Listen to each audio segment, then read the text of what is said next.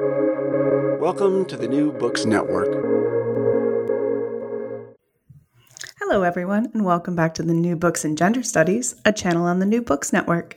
I'm Jana Byers, your host, and I'm here today with Sasha Roseneil, Professor of Interdisciplinary Social Science at the Institute of Advanced Studies and Dean of the Faculty of Social and Historical Studies at University College London, to talk about the new book, The Tenacity of the Couple Norm, Intimate Citizenship Regimes in a Changing Europe, out 2020 with UCL Press. Hello, Sasha. Hi, nice to see you. Nice to see you. Yeah, we can actually see each other. We're not recording. Even though it's a podcast, I can see you, but everyone else can't see us. Yep. But it's nice, you know. I think it'll be better for the conversation as well. How are you today? How's London? Well, the sun's shining. It looks like spring is coming, and my vaccine is booked, so that does feel like spring is coming. It feels like we might be on our way out of this like lockdown not just crisis. Yeah, like and then existentially, like a metaphorical spring, as well as this really dreary winter. I think it's hard to appreciate just how horrific the weather is up in the North Atlantic unless you've really experienced weeks without the sun. It can really get to you. It's the greyness, isn't it? Yeah, it's the kind of relentless grey. It's not that it's been particularly cold this winter. It really hasn't. I mean, global warming means we don't get really cold winters anymore. But they're grey and wet and dark and yeah. Yeah. Yes, they are. Not today, though. Not today. No, spring is coming. Woo! All right.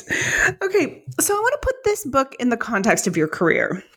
So you have a couple of monographs really early on, Disarming Patriarchy, Feminism and Political Action, and then that was 1995, and Common Women, Uncommon Practices, the Queer Feminisms of Green Common in 2000 that kind of explore how feminism as it interacts with political movements.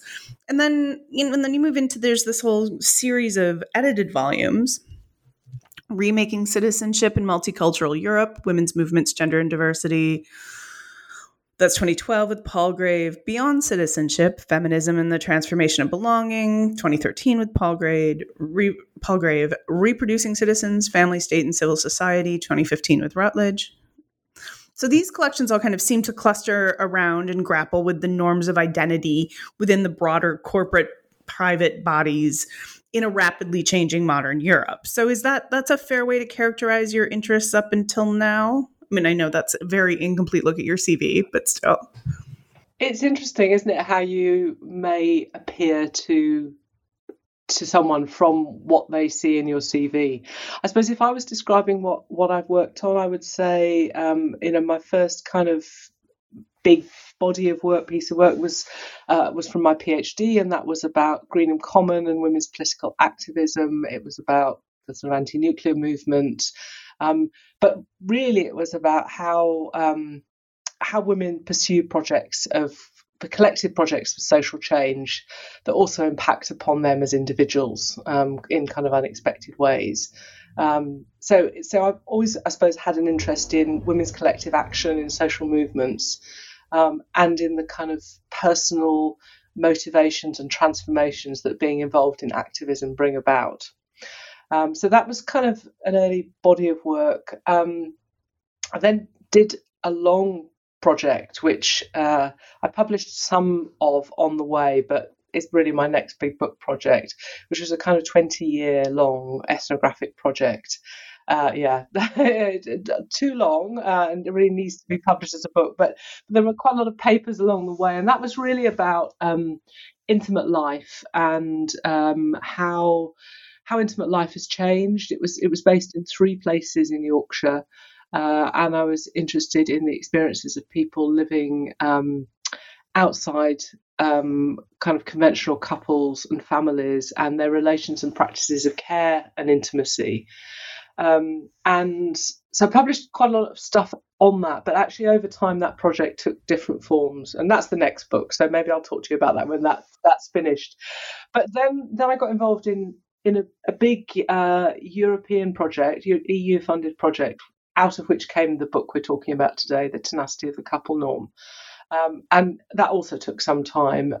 So that was a project. The bigger project that this was part of was called FemCit, which stood for Gender Citizenship in Multicultural Europe, the Impact of Contemporary Women's Movements.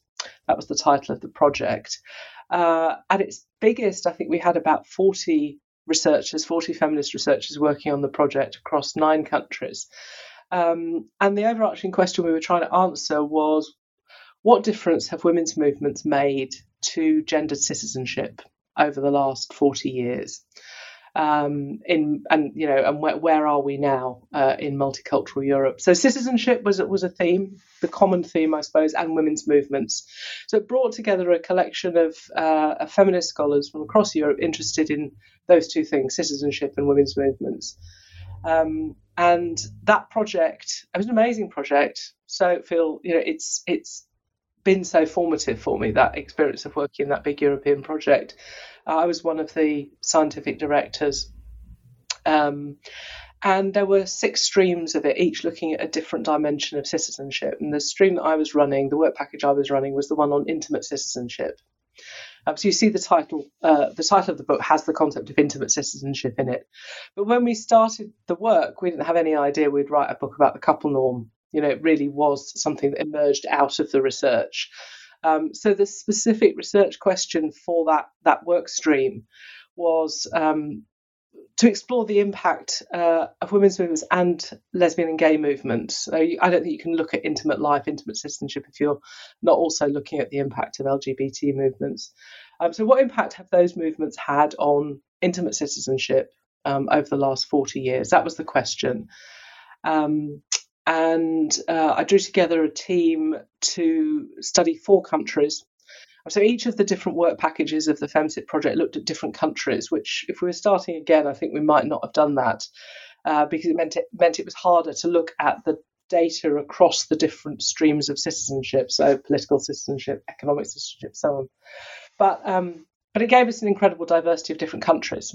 So in my project, Intimate Citizenship Project, we were looking at the UK, Portugal, Bulgaria, and Norway. So kind of 4 corners of Europe, and 4 different welfare regimes, 4 different kind of histories of relationships to democracy, and different in many dimensions. But we had in Norway we had a Nordic welfare state, tending to gender equality, woman-friendly Nordic welfare state in Helga Hernes's terms. We had Bulgaria as a former communist country, post-socialist state. Portugal as a southern European welfare state, ex-dictatorship, kind of strongly Catholic. And then the UK as a kind of northwestern European liberal or neoliberal, if you want, welfare state.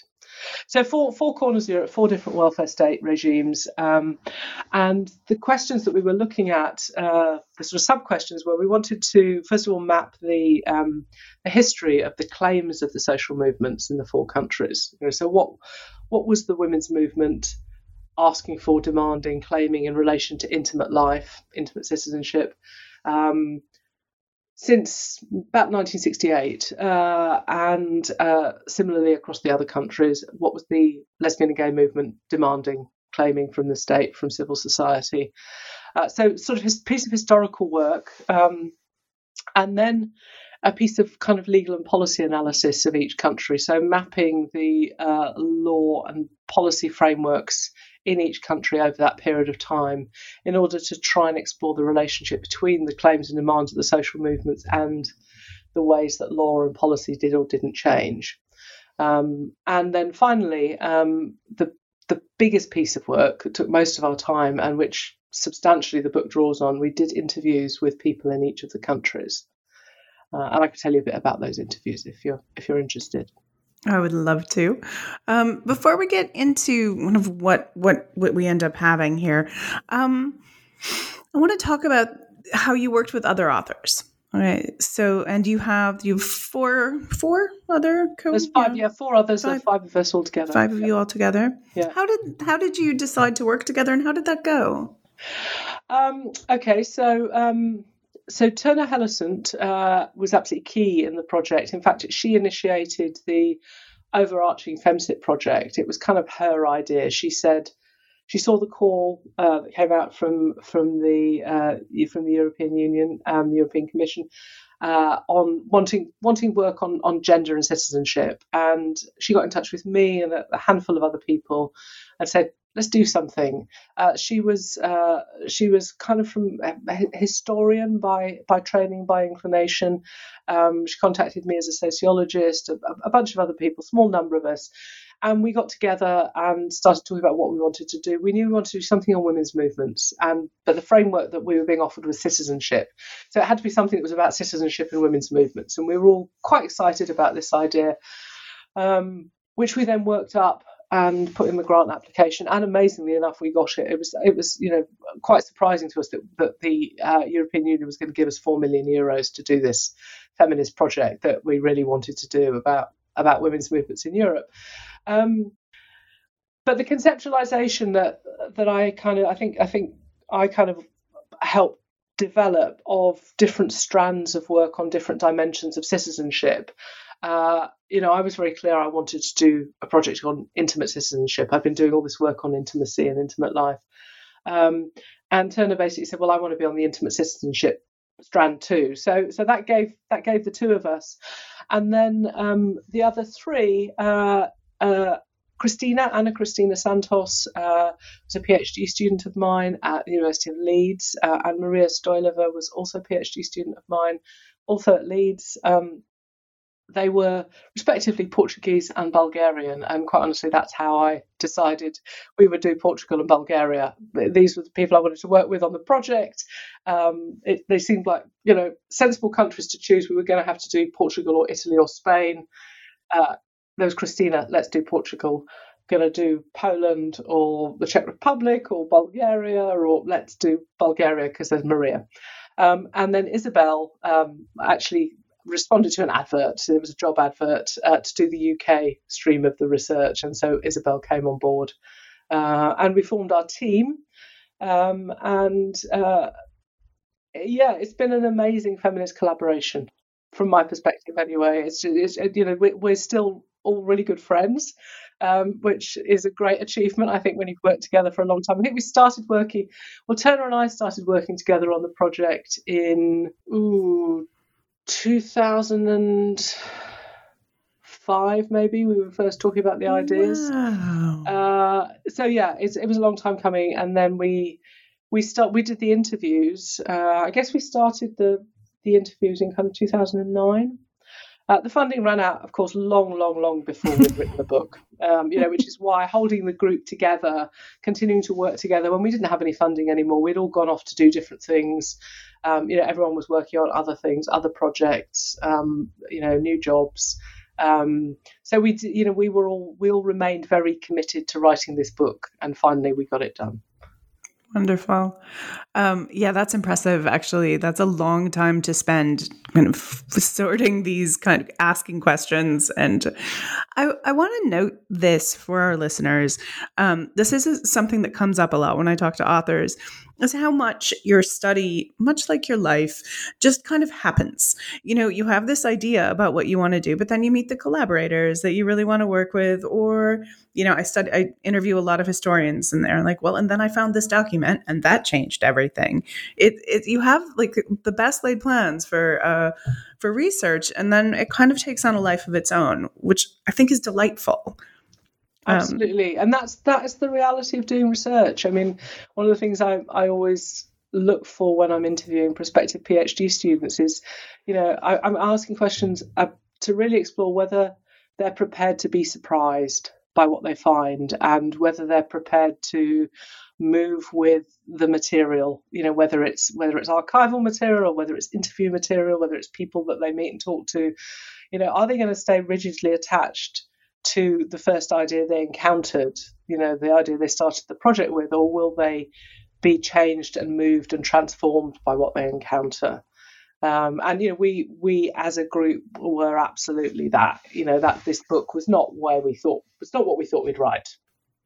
Well, and one should hope not, right? One should hope that the story you make up for the grant proposal in the beginning isn't actually what happens, or then why have I bothered to do this work?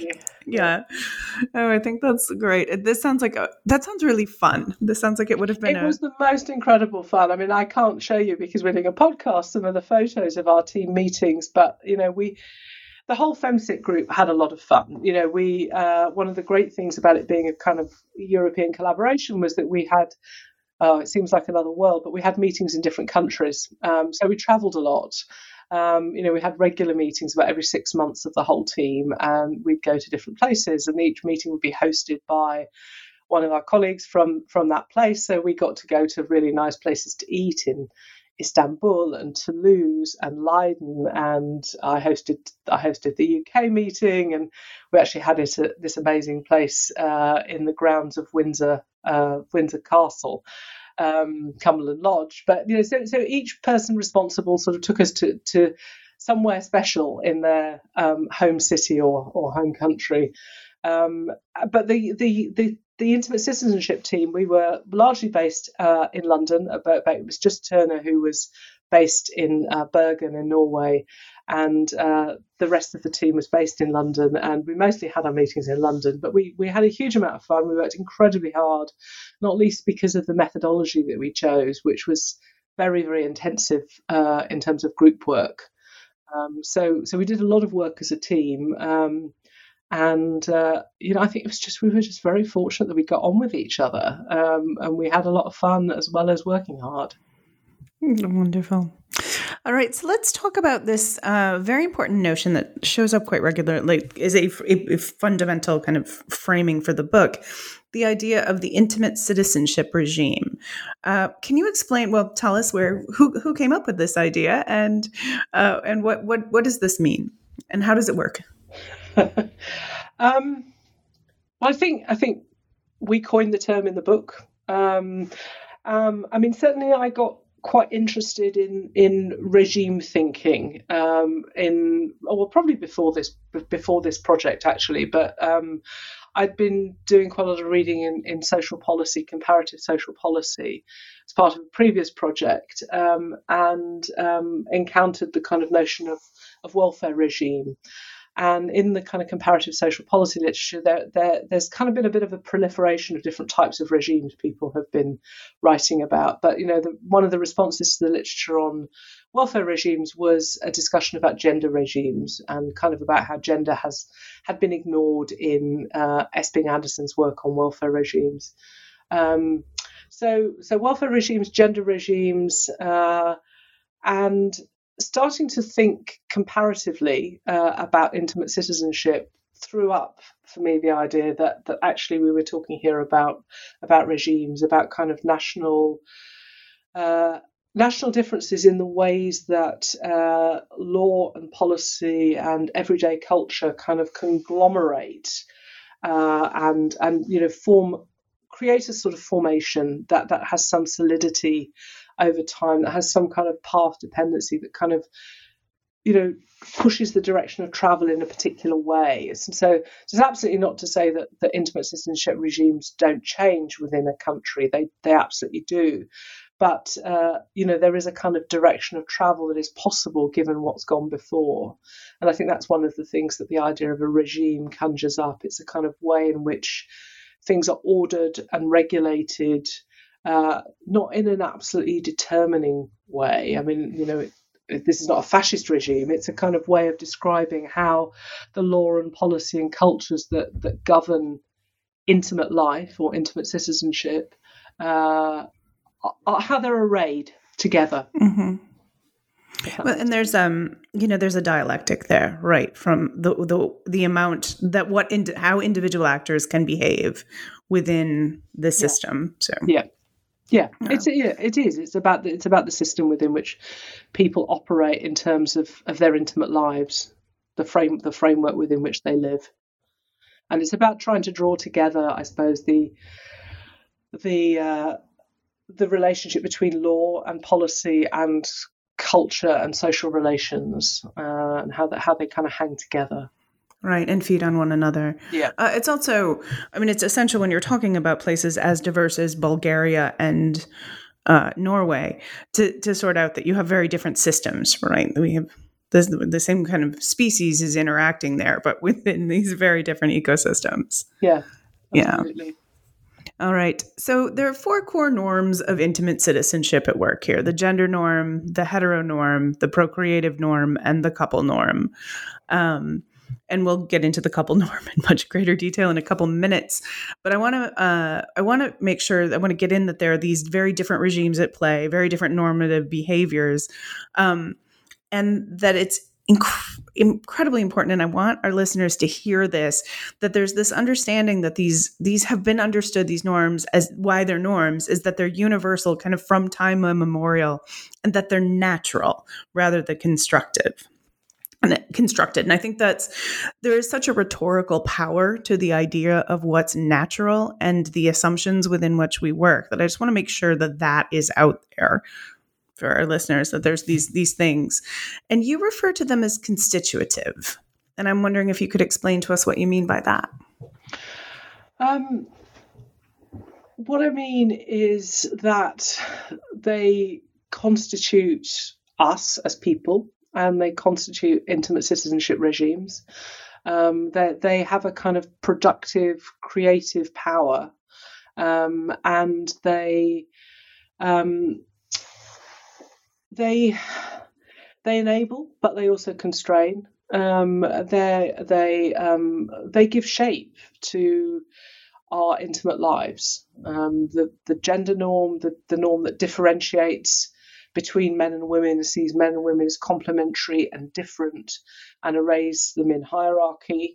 The heteronorm that kind of, that determines heterosexuality as the natural, normal way of having an intimate life. The procreative norm that determines that reproduction, having children, is, what intimate life is all about. And the couple norm, which is what we primarily address in the book, the idea that to be a good citizen, to be a normal citizen, to be a full citizen, to be an adult, successful adult, you should be part of a couple. These 4 norms are kind of, again, we didn't start with this analysis, although you can see how these are not completely brand new ideas. They're available to us in the kind of feminist literatures, but we identified these 4 norms in our analysis of the law and policy of the 4 countries, and very powerfully in the stories that our interviewees told us. So as we were doing our analysis, these kind of norms just started shouting at us, really. And in the end, we decided to focus on the couple norm for the book. We've certainly got a book to write about each of these norms, but we decided to focus on the couple norm because we thought that was what had least been discussed.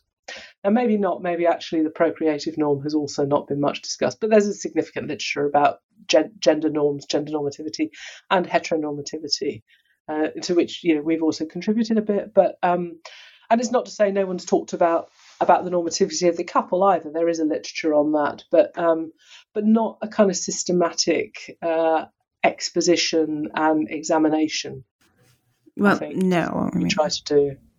It's not a key search term, is it? Couple normativity, the way heteronormativity, or right? That's and I mean, there's something about feeling that they're inevitable, feeling that these are suggested, and of course you're going to come across them as is such a good demonstration of how powerful they are. Another key term and kind of key idea to understand is the category of citizen and what it means to be a citizen, which is far beyond basic legal definitions of where you were born or what have you. Can you talk about the implications for citizenship? Like, what do you mean by that? Yeah, so I think that it's good to alight on this, because the way we're talking about citizenship in the book and the way the whole Femcit project approached citizenship was not perhaps the way that kind of mainstream political science or political theory might approach it. So we were very much working with and seeking to develop a feminist understanding of citizenship, rooted in a kind of basic originary women's liberation movement idea that the personal is political. So citizenship is more than just political representation. It's not just whether you can vote or not. And it's not just about women's representation in conventional politics, although we had a stream of work in FemCit on that. The political citizenship stream was about that. But in FemCit, in defining 6 different dimensions of citizenship that we were going to look at, we were expanding the conceptualization of citizenship right across the kind of experience of life. So citizenship to us means political citizenship, it means social citizenship, it means economic citizenship. We looked at religious citizenship, religious and ethnic citizenship. We looked at sexual citizenship and intimate citizenship. Have I got them all there? Is that 6? I think so. Wow. All right. Okay. Good. Yeah. You listed 6. Well done. Yeah. Okay. My memory is not completely shot. So we were kind of approaching the idea of the citizen in a much more all-encompassing way. Citizenship is about the whole of kind of human experience, and it's about how we relate to the state and how the state relates to us, and it's about how we relate to civil society and how civil society relates to us across the different dimensions of life and social experience. So the FemCit project, and I think you mentioned, I don't know if you mentioned the book that came out of FemCit. So we produced a kind of overarching kind of collective book from the FemCit project, sets out our kind of way of thinking about citizenship as a much more expansive feminist concept, which we then take forward in this book. We take forward the kind of thinking about intimate citizenship. But again, not to claim originality to the idea of intimate citizenship was, I think, quite who first coined it, I'm not sure, but we draw a lot on the work of Ken Plummer, the British sociologist, and Geoffrey Weeks is also, I think Geoffrey Weeks and Ken Plummer, 2 British kind of sociologists of sexuality, gay sociologists, who used the term kind of long before we did.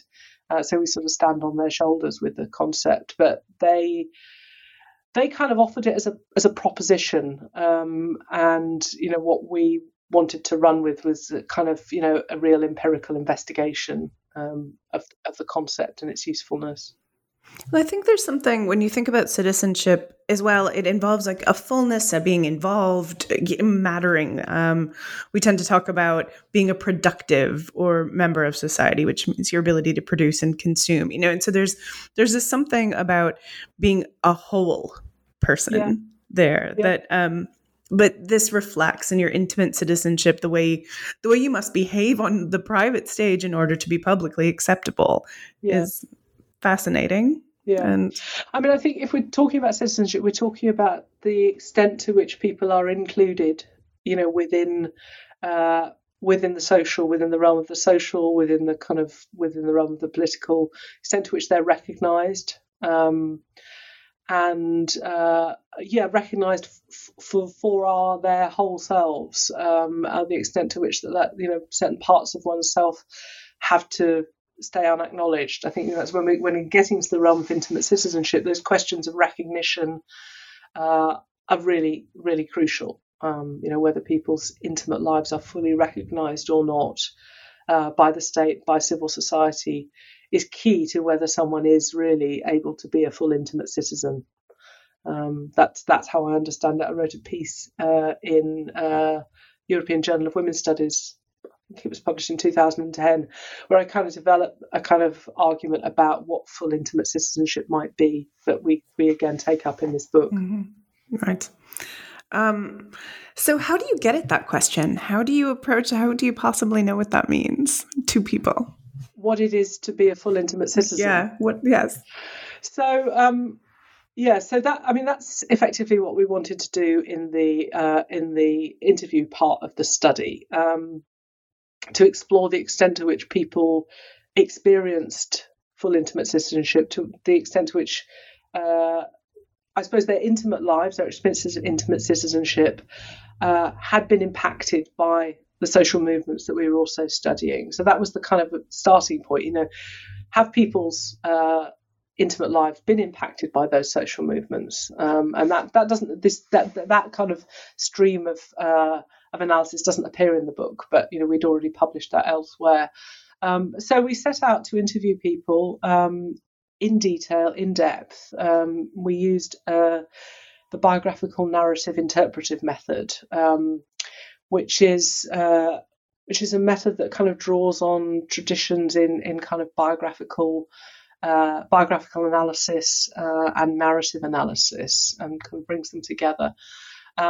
It produces very rich interview material. So it involves, basically the method involves just asking one initial question, one single narrative-inducing question, SQUIN in the BNIM terminology. There's a lot of acronyms in the BNIM method, the biographical narrative interpretive method. But you basically formulate an initial question that you ask all your interviewees, the same initial question, and that's the kind of crux of the interview. Our question was, can you tell me the story of your personal life, all the events and experiences that have been important to you? Start wherever you like. Go, exactly. Now, some members of the team were a bit sceptical about this before we started it, a bit anxious about whether it was a method that maybe would work for kind of people who are used to talking, maybe people who've been in therapy, or whether it was something that would particularly favour, the kind of articulate middle classes. I had to persuade everyone to kind of give it a go and to run with it. But actually, we were all blown away with the amazing stories that we got as a result of this. The stories were of different lengths. Different people do answer that question in different ways. The initial answer to that question varied enormously in length. But everyone we interviewed really appreciated the opportunity to tell their story. People like to tell their story. They like to be listened to, and giving someone a space to tell the story of their personal life without interruption and, with encouragement to continue when they kind of stall, is something that allowed people to open up and talk about things that often they'd never talked about before. The second part of the interview, so after they'd kind of got to the end of telling their story and had been encouraged, is there anything else you want to say? Do you want to add anything? Then the second part was asking follow-up questions about things that they talked about in the first part of the interview. So the kind of basic rule of the method is that you don't ask about anything that hasn't been brought up by the interviewee. And this is kind of really important in the sense of being able to really just work with people's. It's not unprompted because you've asked them a question, but you're not pushing into the interview all your concepts, concerns, categories, pre-framing. You're then asking them basically, the follow-up is, can you tell me a bit more about the experience you had of X? Or, you mentioned, you had a really difficult time when you were at college, in relation to your relationships. Tell me a bit more about that. Or you mentioned having an abortion, what was that like? And the idea is to try and get people to both expand on the narrative detail and get closer and closer to the kind of emotional reality of the experience. So you do that about. What we did was we would ask follow-up questions about the kind of key things that people had mentioned in the interview that related to the issues of intimate citizenship that we were interested in. So we had, we developed a kind of set of and identified a kind of whole set of issues to do with intimate citizenship that we had explored, that came first of all out of the claims and demands of the social movements that we were studying. We then followed up in looking at the kind of legal and policy frameworks around those issues and trying to relate the claims and demands of the movements to the law and policy. And then we wanted to see if those issues came up in people's stories. So what we would ask more about was about those things that were the intimate citizenship issues that originated in the women's movement. So that was the kind of method that we were drawing through the study.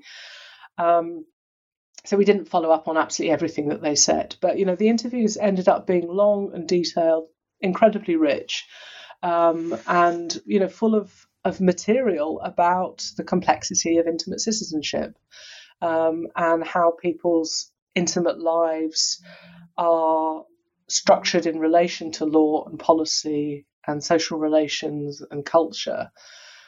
but without us asking explicitly about those things. We never asked them about the law. Did you ever have an encounter with the law? But, quite often we heard about that.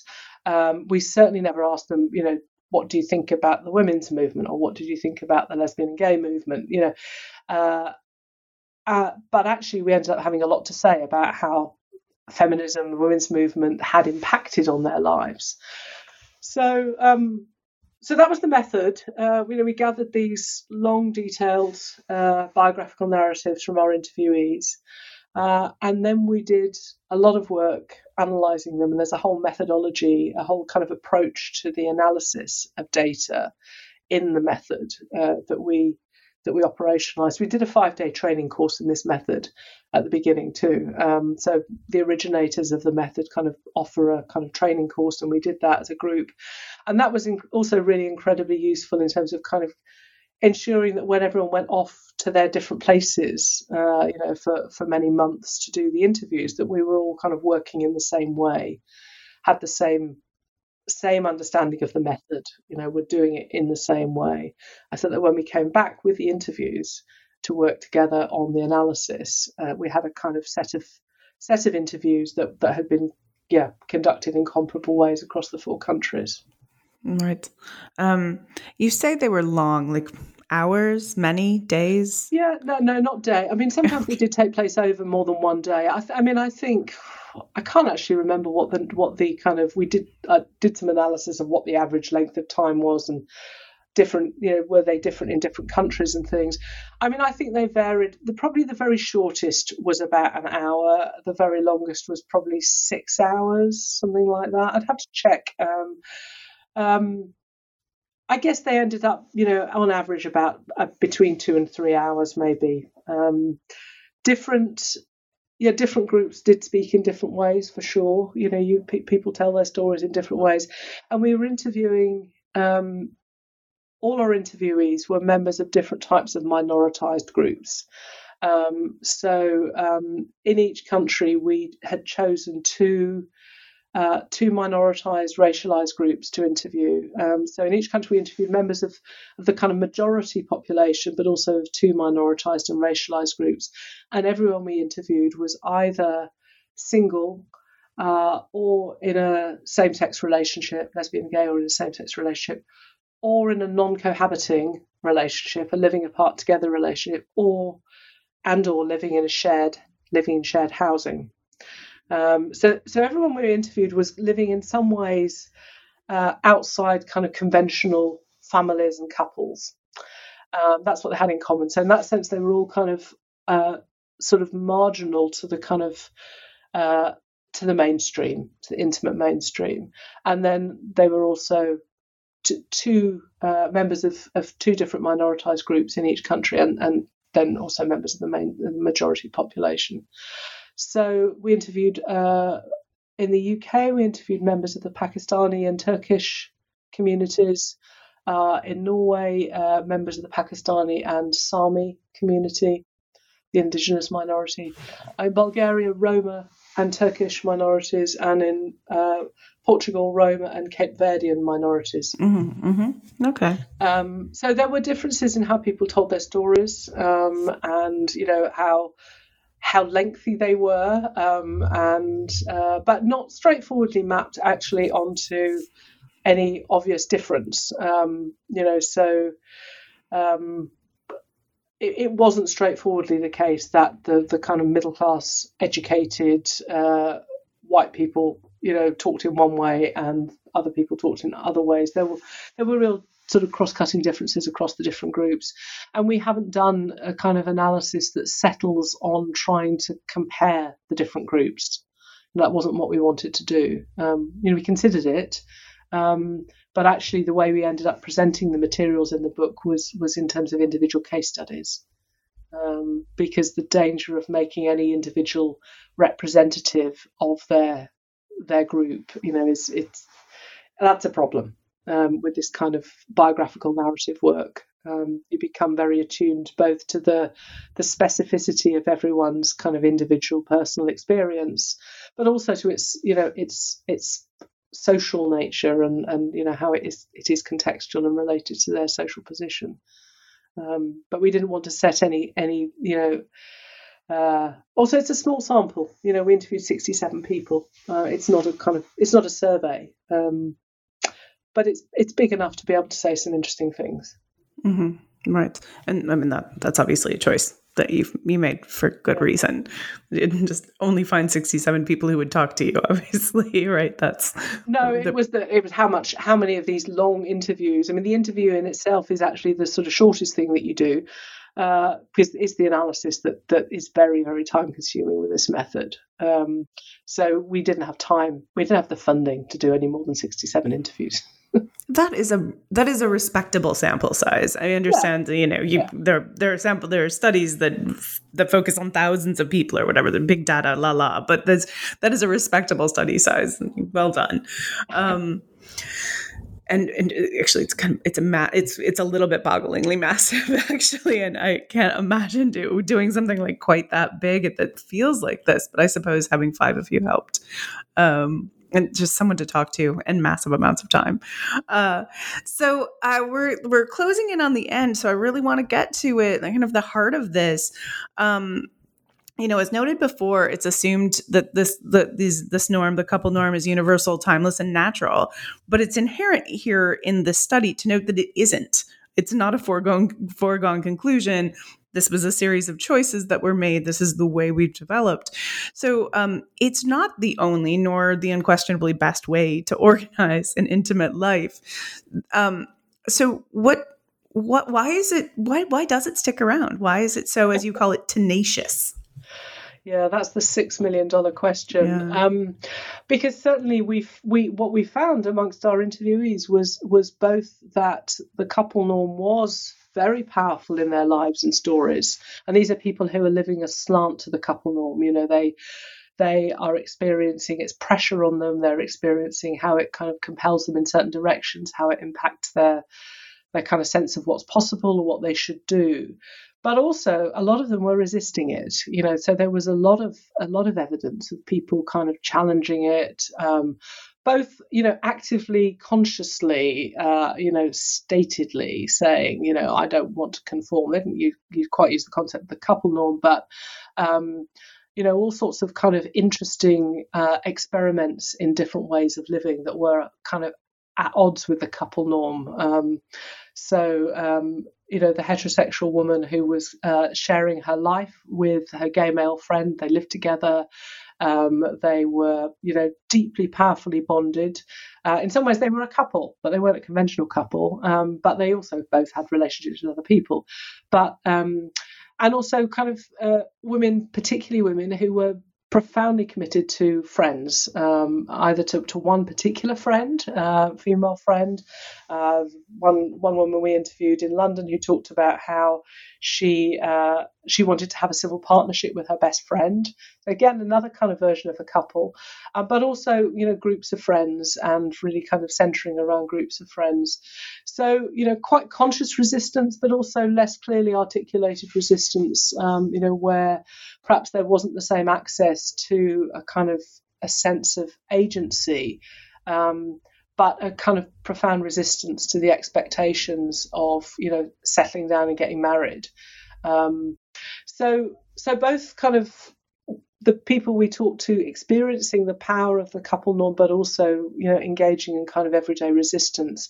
Why does it persist in spite of that? I mean, there's a kind of a bit of a psychoanalytic excursion at the end of the book, which is probably more me than the other authors, where we look at how what is it about the dyad that might be so compulsive? So is it just the kind of social norm that's operating here, or is there something else going on? And I'm quite interested in the idea of the normative unconscious, which is developed by American psychoanalytic theorist Lynn Layton, who talks about how normativity gets inside our kind of unconscious. The unconscious isn't something that's asocial. It is socially produced, and so operates kind of from within as well as from without. So there's a good discussion towards the end of the book about the kind of psychosocial dimensions of the couple norm, not just seeing it as kind of imposed from the outside, but also something that is experienced very powerfully as a kind of internal pressure. And then also moving on to thinking about, well, whether there might also be something about the kind of fundamental relationality of what it is to be a human being, and perhaps something that goes back to our very gestation. We are gestated inside the body of our mothers, inside the body of another human being. We're kind of fundamentally relational and connected to one other person from the very beginning. And maybe there is something about that. This is kind of psychoanalytic speculation on my part, but maybe there is something rather fundamental about that, and that means that there is comfort in a close, deep attachment to one other person. That perhaps exceeds the kind of social pressure. It's impossible to detach it from the social pressure, the social and cultural pressure of the couple norm, because that's always there. But there is something kind of interesting to explore about the relationship between the kind of psychic and relational aspects of the couple norm and the more clearly social and cultural aspects. And that's this kind of psychosocial terrain that I have kind of longer standing and more broad ranging interest in. I suppose I'm also a psychotherapist, psychoanalytic therapist, group analyst. So there's a certain kind of excursion into some of those ideas at the end of the book. So is that what's next? You're going to continue with this? Well, the group of us who wrote the book are working together at the moment on another paper. We found it impossible not to turn our attention to the coronavirus crisis, and we're working on something about the couple and coronavirus and intimate citizenship regimes, because it's a really interesting case study if we can detach ourselves enough from the experience of living through it. What does the current crisis and the way that states have intervened in kind of exceptional, extraordinary ways in all of our kind of everyday freedoms, what does that say about intimate citizenship regimes? What assumptions have states made about the forms of intimate life that we have, about how they might regulate them? So we've been looking again at our 4 countries, because we kind of know quite a lot about the countries now and their histories, to see whether there are differences in how the 4 countries have responded to the crisis in terms of how they have tried to regulate intimate life. What rules and what assumptions have they made about how people live their intimate lives? Because the regulations around COVID-19 are shot through with assumptions about how people live. And in fact, coronavirus it's a virus of intimate contact. So it's kind of perfect case study. So we've kind of come back together to do a piece of work on that. That's our current work. But I've also got other stuff to do. I've got, as I said earlier, I've got this 20-year-long ethnographic project called Living Change, which I need to get on with writing up as well. Wow. I'm really taken by the idea of this coronavirus project. Yeah. And the way that states have intervened to protect the relationships they deem essential and separate others is very, that's compelling. That's good stuff. Yeah. Cool. Well, that all is. Thank you so much for taking time to talk to me today. This was lovely, a nice, lovely break. Pleasure. Really enjoyed it. Wonderful. Thank you for inviting me. Wonderful. And we'll talk some more about over the next project. Maybe we'll get together for this. I look forward to it. Fantastic. Yeah. Thank you. Bye-bye.